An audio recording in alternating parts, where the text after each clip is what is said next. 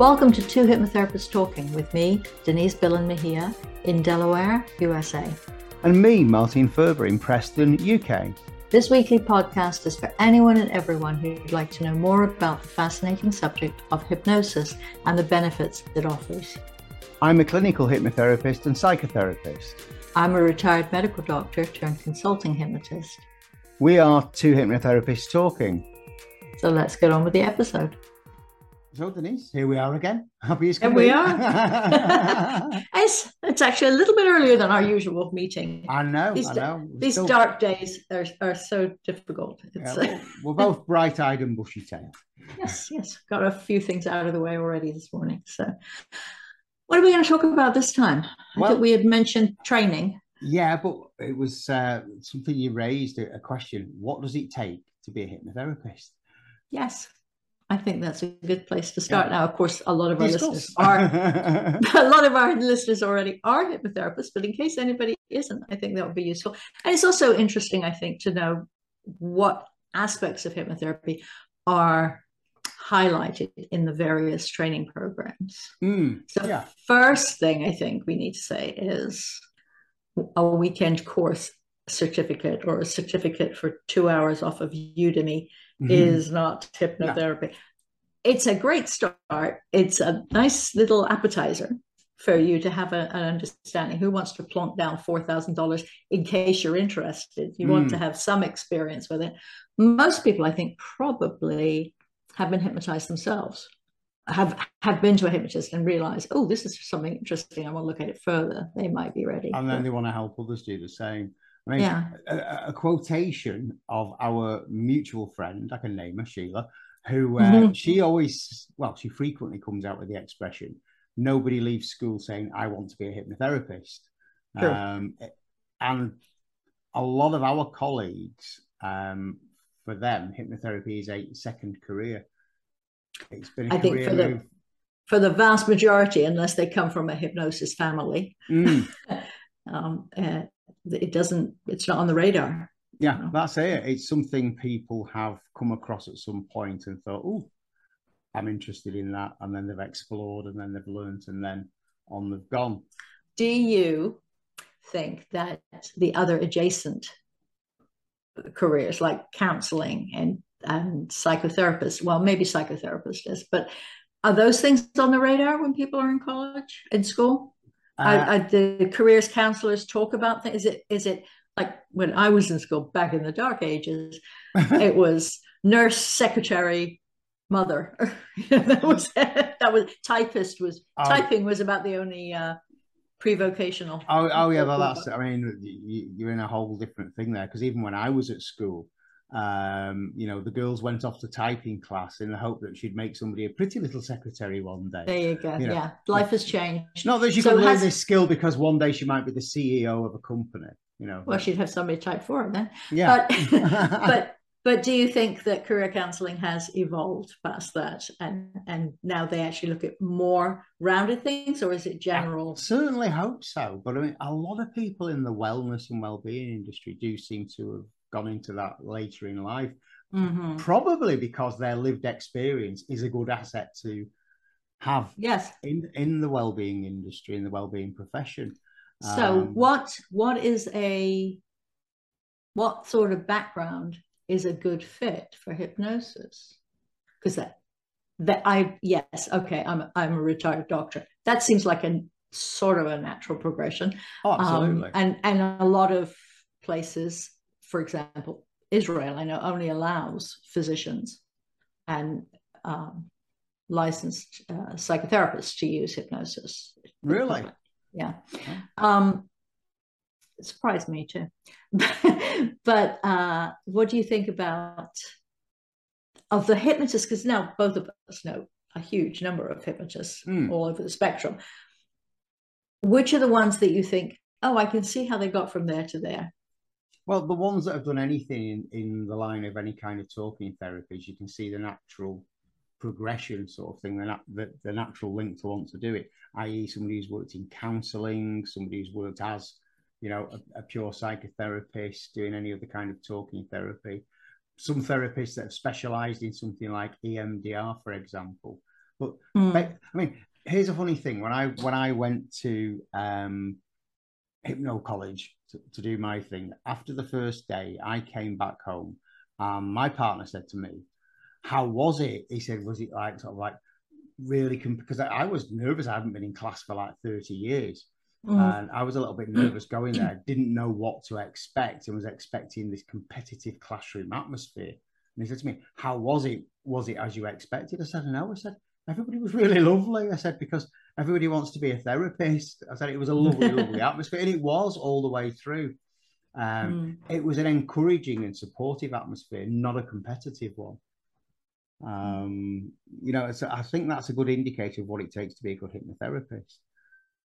Yeah, well, you definitely need to like people. Yeah, I think you need to understand them. And I do think your background is perhaps less relevant in terms of career to your lived experience as a person. For example, you could have had somebody who was a stay-at-home parent and hadn't had a job before, but that had a lifetime of experience of bringing up X number of children and dealing with everything people have to deal with as a parent. I mean, I've said this before to you in a private conversation. The thought of being a parent and having to go to a parents' evening to hear about their child would fill me with horror. Now, you must have done that. You've got, you know, you've got children. It fills most people with, oh, is it that time of year again?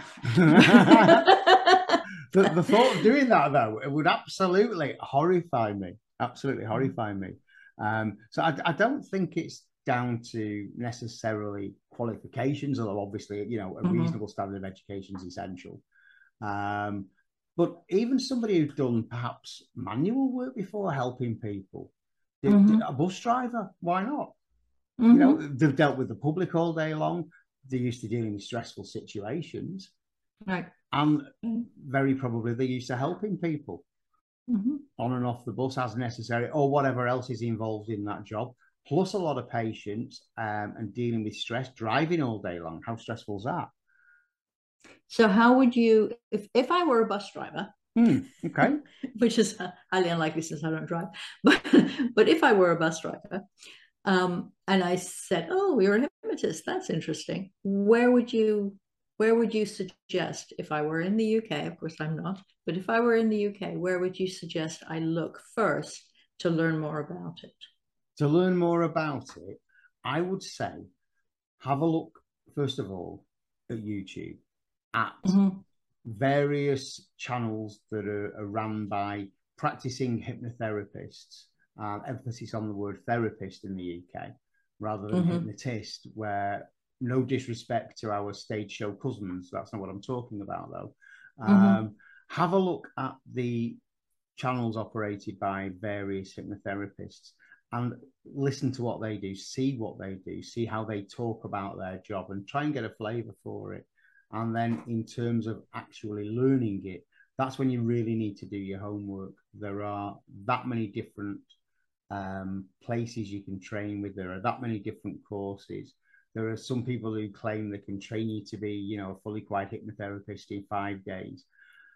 You know, I don't wish to be disrespectful to any of those companies, but you know, there's a lot more involved in that too. Well, the thing is, there's a practice, the actual learning of an induction and the basics and some history and some ethics. I mean, there's several hours of hypnosis adjacent information that you need to know. Obviously, yeah, absolutely. But so if you can learn to do one thing or two things that you could do to help somebody if they were willing to enter that journey with you, you would be able to do that. But would that make you a hypnotherapist? Exactly. Or in my case, a consulting hypnotist? How many hours of time do you need with supervisory help to learn the techniques that you need in order to really advertise to yourself, to the public, as somebody who can help with this thing? Okay, well, mine was over 10 months. And that was a weekend a month for 10 months with all the work in between as well. And there was an awful lot of work involved. Well, my qualification comes out, mine is a recognised qualification at level 4. So that's at diploma level. Right, but on I the. mean, so what is the what's the threshold for being on the NHS register? Oh, One on the assumes that they CNHC don't. register, you've got to have I got to assume level you four. right. So you can't do a weekend course No, and be recognized by your local GP as being a therapist. no, because Have, I mean, for okay. example, I'm on the CNHC register, and the minimum standard to get on there is to have the diploma, like with the AFSFH or the NCH one that automatically qualifies you. But they're level four diplomas, they're recognised level four diplomas. To get onto that register, that's you need that. So do you feel that that is the level at which people should be working? We don't have a similar system here. We do have some systems in place, but there's nothing that's federal. But that's if somebody was asking you, how can I be a hypnotherapist, you'd advise them to look at the various programs that reach that level. Yeah, I would advise them to look at the different outfits that operate and offer something that is the recognised level four qualification, because there are different ones. I mean, I trained with CPHT. I'm more than happy to recommend them, and I am very, very happy that I did make that choice, because since then I've looked at other courses that are available, and I still think the one I did stands head and shoulders above the rest, and I'm very, very happy that I took that one. And no, I'm not on commission, by the way. But okay. yeah, I know I'm really happy with the one I took, because I felt it gave me the thorough grounding that I needed, and it gave me the confidence from day one to go out there and practice everything with absolute confidence, in the full knowledge that I was fully equipped to deal with it. Right. When I was looking, truthfully, I was looking for price to some degree, because there are some extremely expensive courses out there, and some that just their price alone makes you think, is that real? $300 to be qualified as a hypnotist. Yeah. No, that sounds a bit odd. But I looked at the length of time people have been in, the various schools have been in business, and where their qualifications were recognized, because there are a few. There are several organizations, but probably the most well-known in the UK and the world is the National Guild of Hypnotists. That's part of the recognition, is those are all words people understand. Yeah. It's like saying, I'm at New York University. People don't really know what New York University is. That's a specified, but they know New York. So it makes sense to them. So I chose that ultimately to be my main certifying agency. Their requirements are 100 hours of didactics plus clinical practice. And that's their minimum, with the exception of people who are coming in as doctors or psychologists who are adding that to their clinical practice.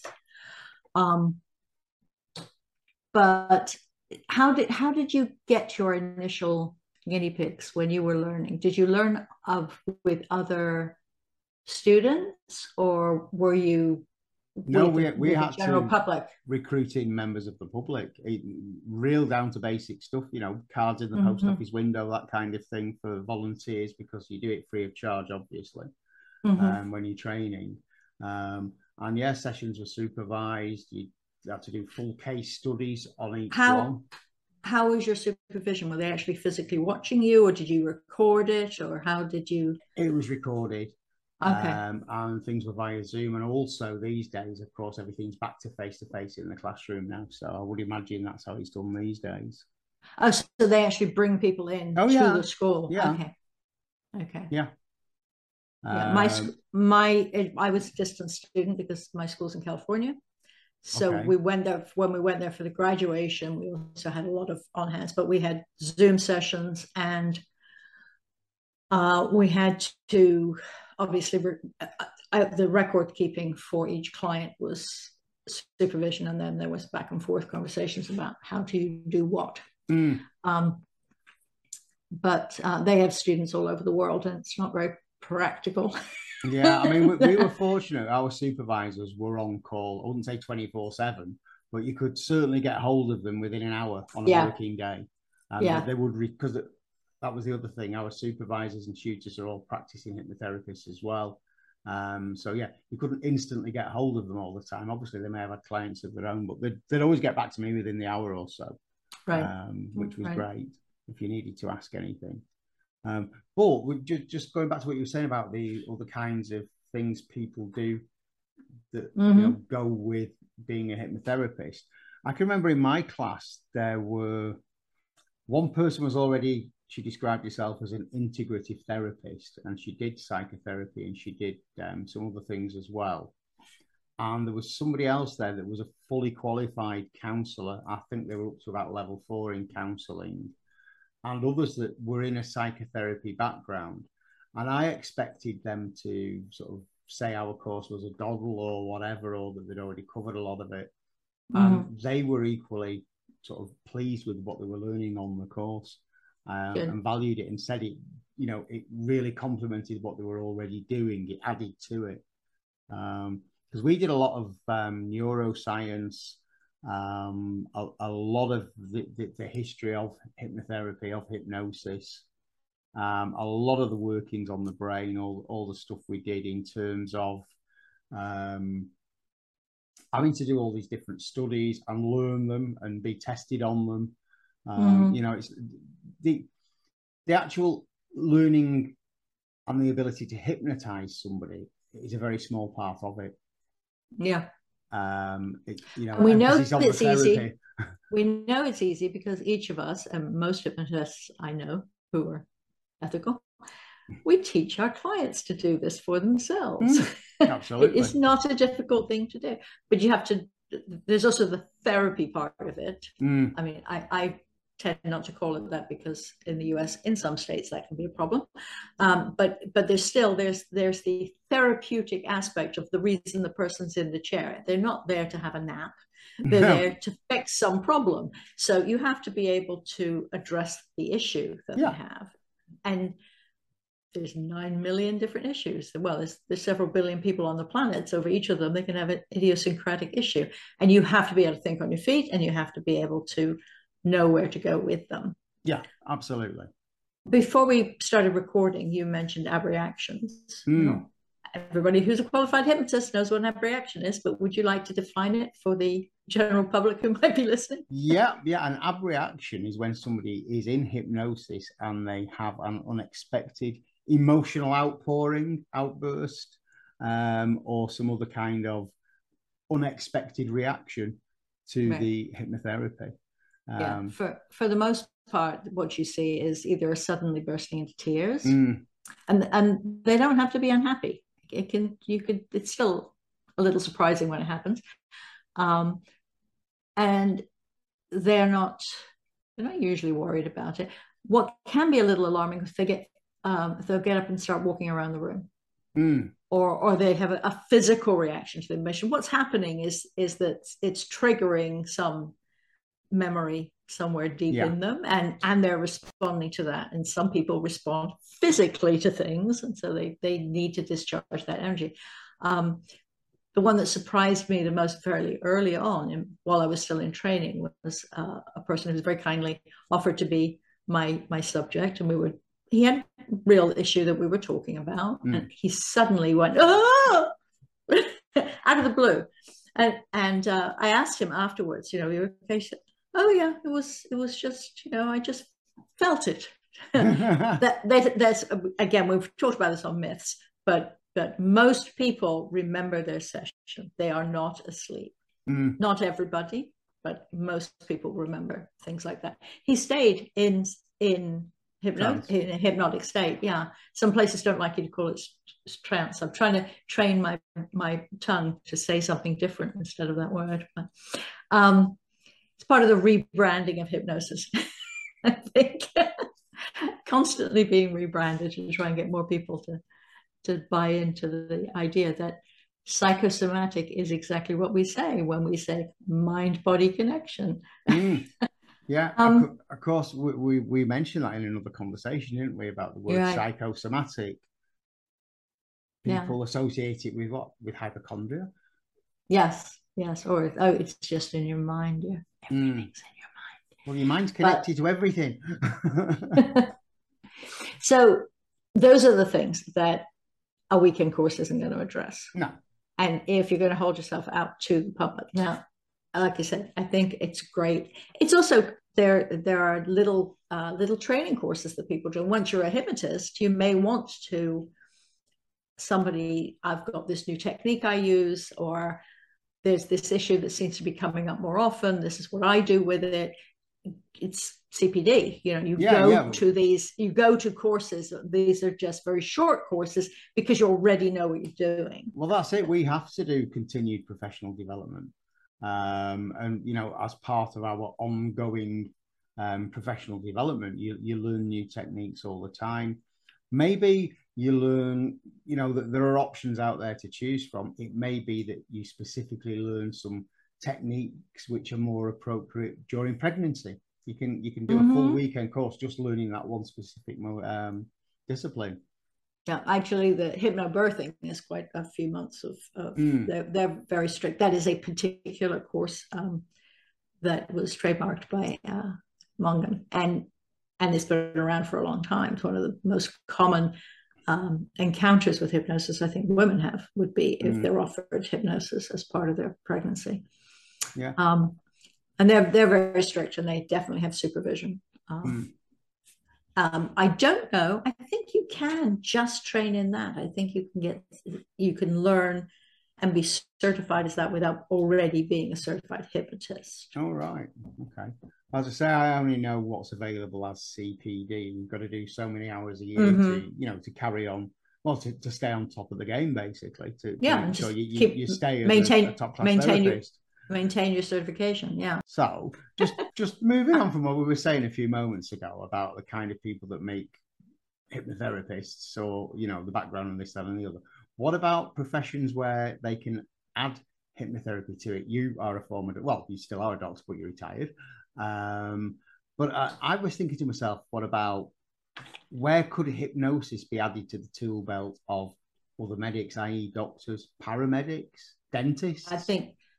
Yes, dentists, actually, it's not uncommon for dentists to be made aware of it in school.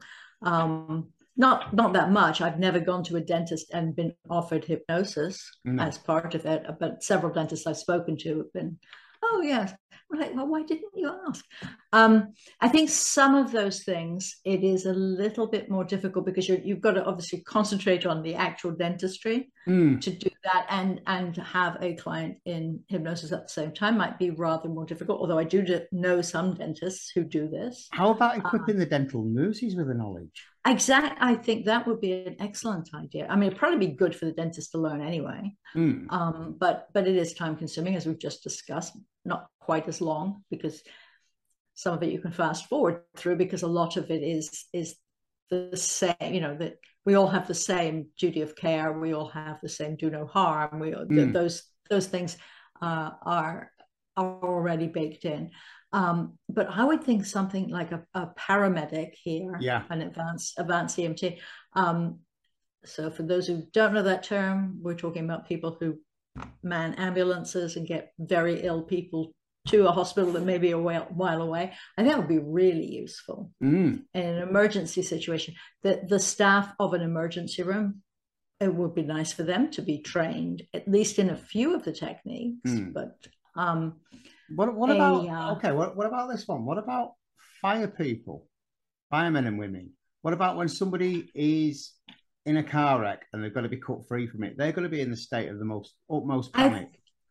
I think that's a great idea, but I don't know how many of them would be interested. I don't think it should be made a requirement, but I think people should be encouraged to think outside the box. Yeah. Now, they may not want to be actually certified hypnotherapists and do the entire training, but it would be really good to have those short courses for those people, so long as they weren't holding themselves out as hypnotherapists because they took a course.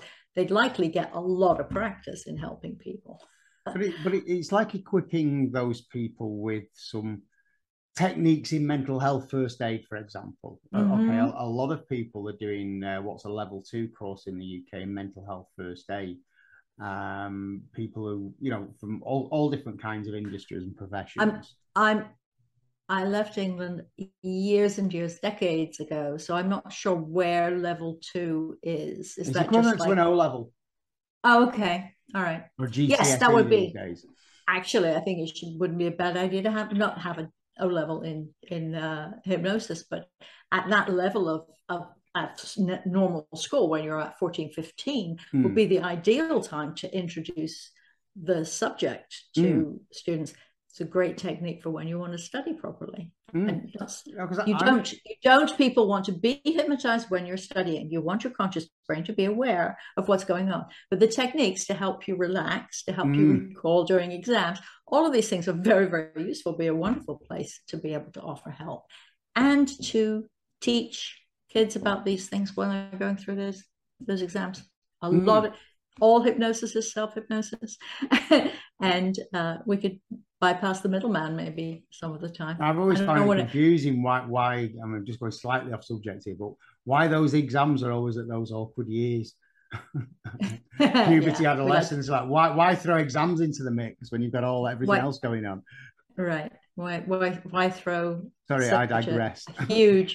Hugely important part of it will shape your future. It's huge. But you can recover. You can pivot, and you can find what you should have been doing all along later in life. Yeah, absolutely. Nildis Brandom. So yes, I think it would be really useful, particularly in the emergency room, particularly in the labor and delivery room. So I think it really should form part of the training for doctors, dentists, nurses. Because I'm thinking these people, let's just go back to paramedics.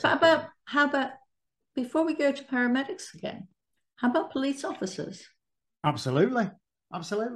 Especially these days, because you see so many documentaries on television where the police are themselves saying they're more like first aiders, they're more like social workers, in community policing, especially with the mental health crisis we've got in this country at the moment. The police are finding themselves, they say it, they're doing more and more work that really should be the job of other people, other departments even. But I'm thinking to myself, again, just going back to paramedics for a second, they're trained in, very skillfully trained in dealing with people where trauma is concerned, for example, to calm them down, to talk them down. If, as well as that talking therapy, they were given the additional thing of hypnosis, how to hypnotize somebody to really distract them from the situation they're in, i.e., they've got a foot stuck between two pieces of concrete, whatever. I'm just trying to think of emergency situations off the top of my head. I think it probably makes a few people, not the hypnotist listening, but the other people might think, but that's such a high tension situation for someone. Why would they want to relax? You can't tell somebody to relax, but actually it's probably the easier time to use hypnosis because they've got so much coming at their brain. Their conscious mind wants to check out. And that's what it is. That's when the hypnosis would happen. I think it would actually this is why I really, really wish I had the opportunity to learn it before when I was working in the emergency room. All of these things, they've got so much that's happening, they're overwhelmed, and that overwhelm can be used to help them in the situation instead of just making them feel more traumatized than they are by the actual injury. Yeah, I mean, again, you were in the emergency room. For our listeners and viewers who don't know, you were a pediatrician, so you specialised in children. Yes. You must have seen some children in terribly traumatized states, if they were coming in with a burn or been in some kind of accident or something else. Well, I mean, kids, most people are frightened of emergency rooms, even quite grown-up people, because they're not in their natural comfort zone by definition. It's one of the things that you tend to forget as a medical professional, that, this is where I live. 50% of my day, of all the days of the year, is spent in this environment. So for me, walking into the emergency room is not terrifying. Guests, people visiting patients, are often terrified of the emergency room. They don't know what's going to happen next. And it's hard to remember as a professional that this is not somewhere that most people hang out. Yeah, that's it. This is what I do all the time. So you have to remind yourself. And I think I can see a lot of situations where hypnotic techniques, not hypnotizing somebody, but the way that we use language and helping to calm people down, just walking them through a breathing exercise, just allowing them to, when somebody's been told that a loved one has been hurt in an accident, or is having a heart attack, or any of the multitude of things that we have to tell them. Some people have a really hard time. It is very traumatizing for them. And I think that it would be a technique that, I don't mean that, would you like to be hypnotized? But just the way that we talk, the way that we're trained to match the other person, to help bring their breathing down to a better stage. All of those, just to bring that level of anxiety down without a formal hypnosis, but to learn those techniques in formal training so that you use them appropriately. Absolutely. I think that would be, I really do think that ambulance and medical people at the very least, and certainly dentists, and you know, if the dentist is busy doing a root canal, then maybe his technician, the person who's handing him the instruments, could keep up the patter and help them that way too. I do know quite a few dentists who have used hypnotists offsite and will have patients come in with audios that they can listen to. And so they can use their audio to take themselves into hypnotic state and go through the procedure while they're listening to that. It's very similar. A lot of dentists use white noise. A lot of dentists will have videos for kids, particularly, so the kids can become completely immersed in that video, ignore what the dentist is up to. Well, that's it. I mean, again, a form of hypnosis. A form of hypnosis, a form of distraction. Perfect. And you say it quite often, don't you, as children, that they're hypnotized little beings wandering around all the time. Yeah, especially the little ones. Yeah. So where do you see things going in terms of training professionals? Because I know obviously you are a doctor. How would you put that to other doctors? Because I think, you know, other doctors would benefit.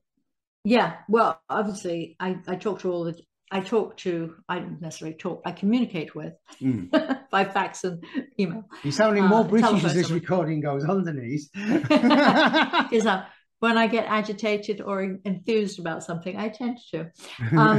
I do get in touch with everybody, anybody that comes to me as a one-to-one client. I need to know that their medical history too. I think it's appropriate, but it's also a way for me to tell doctors, there's hypnosis too, think about this. And I am going to have a virtual summit next year because I want to start having this information available more in my local area. Obviously, it's on the internet, it'll be everywhere. But I want them to have that opportunity to realize at their leisure that it's something that they should think about. You have to be careful saying should to people, but you know, it's a bit like, a lot of people, why do you have to study the heart when you're going to be a foot doctor? Well, because it's connected, right? I think it's all connected. It should just be part of general education for people in the medical field. So I'm going to start with offering this only to physicians, and then probably those physicians who are interested, if they want me to do a version of that for their ancillary staff, I'll be doing that too. But on a global scale, I think we need, as hypnotists, to scream and shout and tell people, pay attention to this. This is something that could be so useful. And it's been around for thousands and thousands and thousands of years. It's not new. The science, the evidence is gradually building, but nobody invented hypnosis. We just occasionally changed the name of the technique. Before we wrap up today, though, something we've never mentioned on here in these conversations, Denise. You do that with a podcast, Myth, Magic, Medicine, which is aimed at primarily doctors, physicians, but for other hypnotists who are listening to this and members of the public who might want to have more of an insight into what doctors talk about. I just thought I'd give it a mention. We've never mentioned it.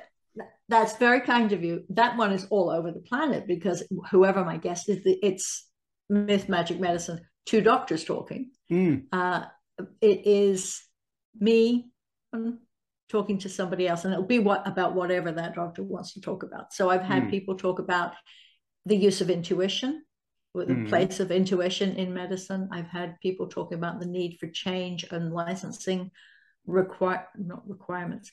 licensing questions for people with mental health issues.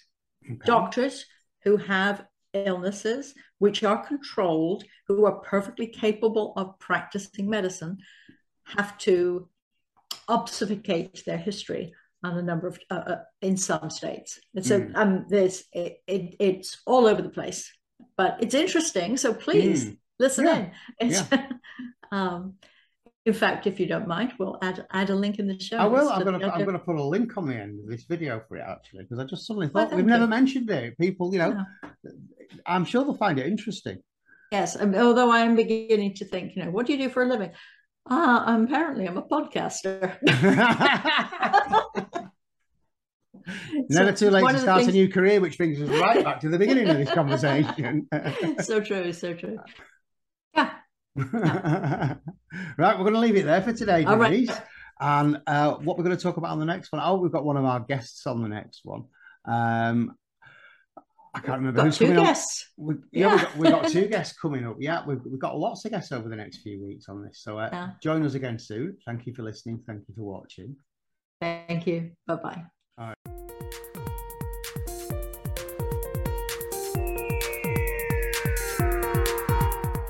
We hope you've enjoyed listening.